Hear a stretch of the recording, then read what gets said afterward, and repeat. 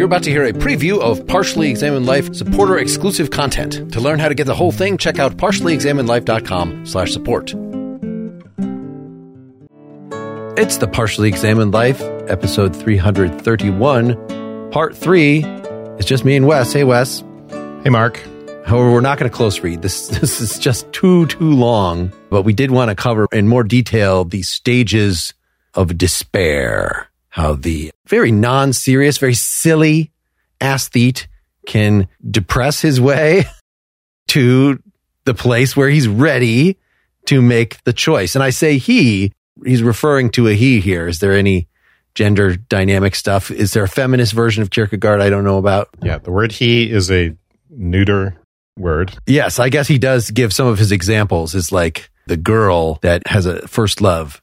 So how far back did you want to go, Wes, to talk about this in more detail? About 184 when he started to bring up Nero, or even earlier than that? Well, let's just recap a little bit earlier to join us up with the previous episodes. I think we had ended by outlining some of the stages of the aesthetic, and I had said there were 4 stages. I actually think there might be more, but I'll give us the 4 main stages. What the stages all have in common is the aesthete posits this external condition as the thing that's required for meaning of life. This is their life view.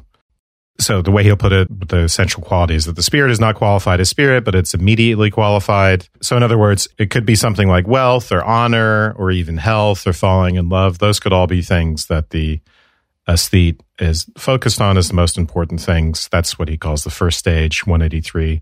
The second stage is something that is seemingly within the self, talents, but again, those are, in a way, external conditions. They're things that we don't have any actual control over. And making them the meaning of life, as opposed to making our own freedom the meaning, is a perilous project. Stage 3 is what he calls living for desire. And this is where we start to get into 183, 184. So living to maximize the satisfaction of one's desires, which ideally would take unlimited resources, like the kind of resources that an emperor would have. Unlimited wealth, unlimited power. Then you can have whatever you want.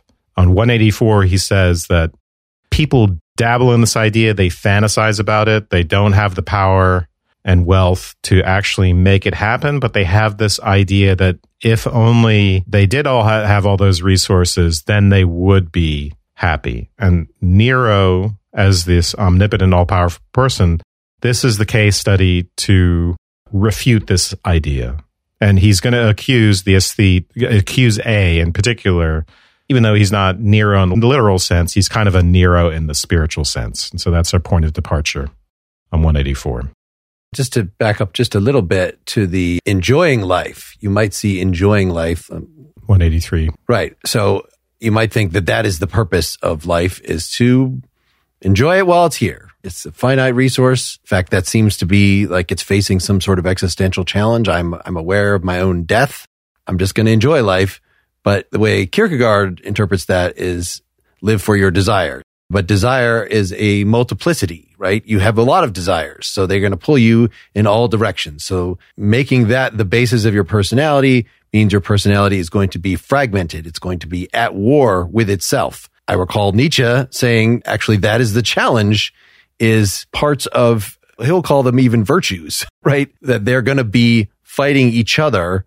And that's sort of what it is to be human, is to manage your various tendencies and desires that are pulling you in different directions. So I guess the question is, can one manage them without going so far as Kierkegaard wants us to go, which is not quite to throw them all away. He's not a Stoic, but to somehow transfigure yourself so that you are not counting those desires as part of the self at all, that you are a freely choosing being. Yes, you have desires. That's part of your facticity, but you are not those desires. Yeah, I don't know. You know, he does talk about the possibility of refinement a little bit above. And his claim is that even if you refine desire, that's part of what the aesthetic is, right? The aesthetic is this twofold, at least, thing on the most base level, just following one's impulses and desires, or the higher level, channeling that into artistic activity and enjoyment. And actually, this word refinement actually comes a little bit below. So he's talking about the person who, he'll say it breaks you up into multiplicity unless you really had this thing that you really loved since childhood. Like if you were all into fishing or hunting or keeping horses or whatever, then maybe you could see that as more unified. Regardless, he says, in the desire itself, top of 184, the individual is immediate. Again, immediate, he's associating with the non-conceptual immediate experience, in that sense, like sensory experience and unreflective experience. The individual is immediate, and however refined and sophisticated, however artfully devised it is, and I think this is referring to the arts, the individual is still in it as immediate. In the enjoyment, he's in the moment. And however multiple he is in this respect, he nevertheless is continually immediate because he is in the moment. And then he says this very sarcastic thing, to satisfy one's desires, a very distinguished appointment in life. And thank God one rarely sees it put into practice. So this whole idea of distinguishment is getting us into the regality of it, the sense of omnipotence involved in this. And on a practical level, the power required to actually execute. Like we can all say, I'm going to enjoy my life to the max because it's short. But if we really believe that, we would have to, our project would be to acquire as much wealth and power as possible to see that put into practice. Can we try to clear up a terminological thing? So just the sentence right before you started reading there, very bottom of 183 going to 184.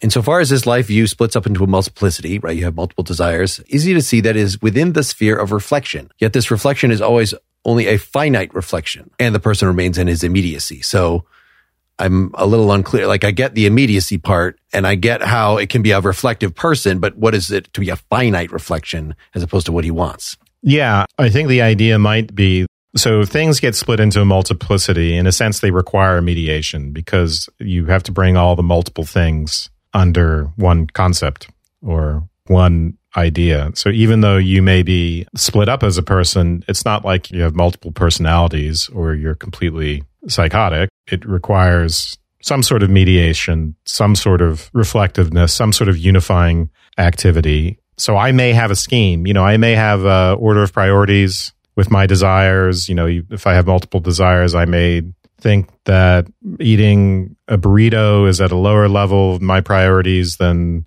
going to see an opera. I may distinguish higher and lower desires and have a whole scheme of how all of that fits into my life. But that sort of mediation, and you could call it reflection, that sort of self-consciousness about the role that desire plays in my life, that sort of refinement doesn't actually take me away from the fact that in the end, what I am doing is I am simply trying to put myself into the moment in one way or another. And the type of, whatever it is that's required for a higher level of reflection, infinite reflection as opposed to finite reflection, that doesn't qualify. Well, let's go on to 185. So this at the very top sounded exactly like Camus to me. It's one of your imperial desires. He's describing he's already introduced Nero, the person of insatiable desire, which by extension, it's going to be, once you've been this for a while, then you're not only a person of insatiable desire, but you've seen the emptiness of desire. You've seen it all. And so he says, it is one of your imperial desires never to step aside for any thought, never to be terrified by it. For this one does not need an imperial guard, nor gold or silver, nor all the treasure of the world. One can do this all by oneself and decide privately. It is not thereby less terrible, but is more prudent. So, right. You're tough. You will face any truth. In that sense, you're not in your immediacy. You're very open. Tell me the hard truths. I can handle the hard truths. And one of those is going to be that, you're actually going to discover that all desire is ultimately empty. You're going to reach this sort of stoic conclusion, and you're not going to flinch at such a thing. So what he's trying to do now, because obviously A does have a lot of resources, but he's not literally a Nero in his power and wealth. And also, he is not someone who's simply running around trying to satisfy every sensual desire. He's thinking of himself more as an artist.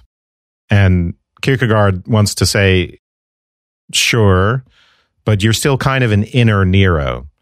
And now that's the track we're on starting here. Psychologically, you're basically a Nero, and I'm going to tell you why.